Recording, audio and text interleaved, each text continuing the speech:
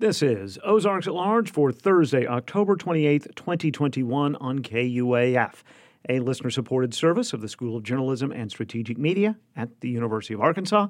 I'm Kyle Kellums. We have another rainy day today. There are 19 more deaths attributed to COVID-19 in Arkansas. The latest numbers from the Arkansas Department of Health list a total of 8,325 virus deaths in Arkansas since the start of the pandemic. Active cases increased by 26 in the last 24 hours, while hospitalizations dropped by 14 patients to 366 during the same time frame. Arkansas is suing a Virginia company, which the state allegedly paid $10 million to for medical equipment that was never delivered. Attorney General Leslie Rutledge announced the lawsuit yesterday, saying the supplies were bought at the start of the COVID-19 pandemic for the University of Arkansas for Medical Sciences. DF&A believed they had purchased 2.5 million gowns and 500 ventilators and 1 million face shields. However, the company, Medcare HealthLink, did not provide those. We didn't have access to that healthcare equipment here in Arkansas, and the brokers and the agents for that company, all of that money, over $10 million, had already been spent and has yet to be returned to the state of Arkansas. Attorney General Rutledge says the company has given various excuses for not being able to repay the money. A finance official for UAMS says it is not standard practice to pay for supplies before they are delivered.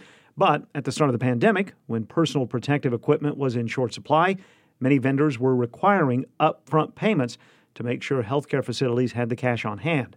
A message seeking comment from the company has not been returned. Talk Business and Politics reports traffic is up at Fort Smith Regional Airport after more than a year of dealing with the pandemic. Enplanements, that's people boarding flights at the airport, up from January to September 2021 by more than 18% compared to the first 9 months of 2020. Before the virus, the airport had recorded 4 consecutive years of increases in traffic. Meanwhile, the first plane leaving Northwest Arkansas National Airport on a new route will leave XNA midday Monday. Frontier Airlines is adding a route to Orlando that begins at 11:58 Monday morning. Governor Asa Hutchinson is ordering flags to be flown at half-staff in tribute to 2 longtime members of the Arkansas legislature.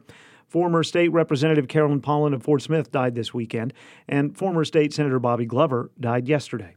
Representative Paulin served in the State House for almost 25 years.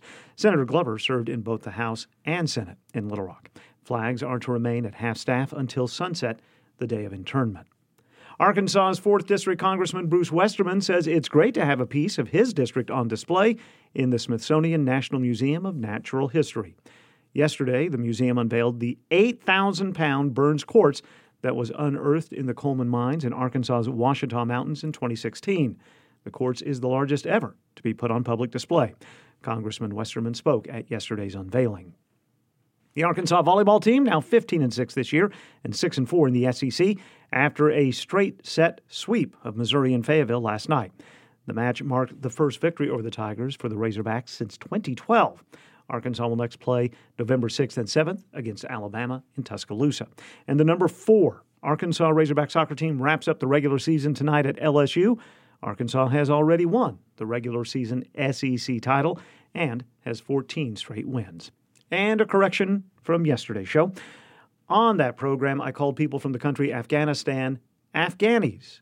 That was in yesterday's story about MTB Afghanistan. That's actually the currency in the country. Natives and residents of the country are Afghans. I apologize for the error and always genuinely appreciate hearing about those errors.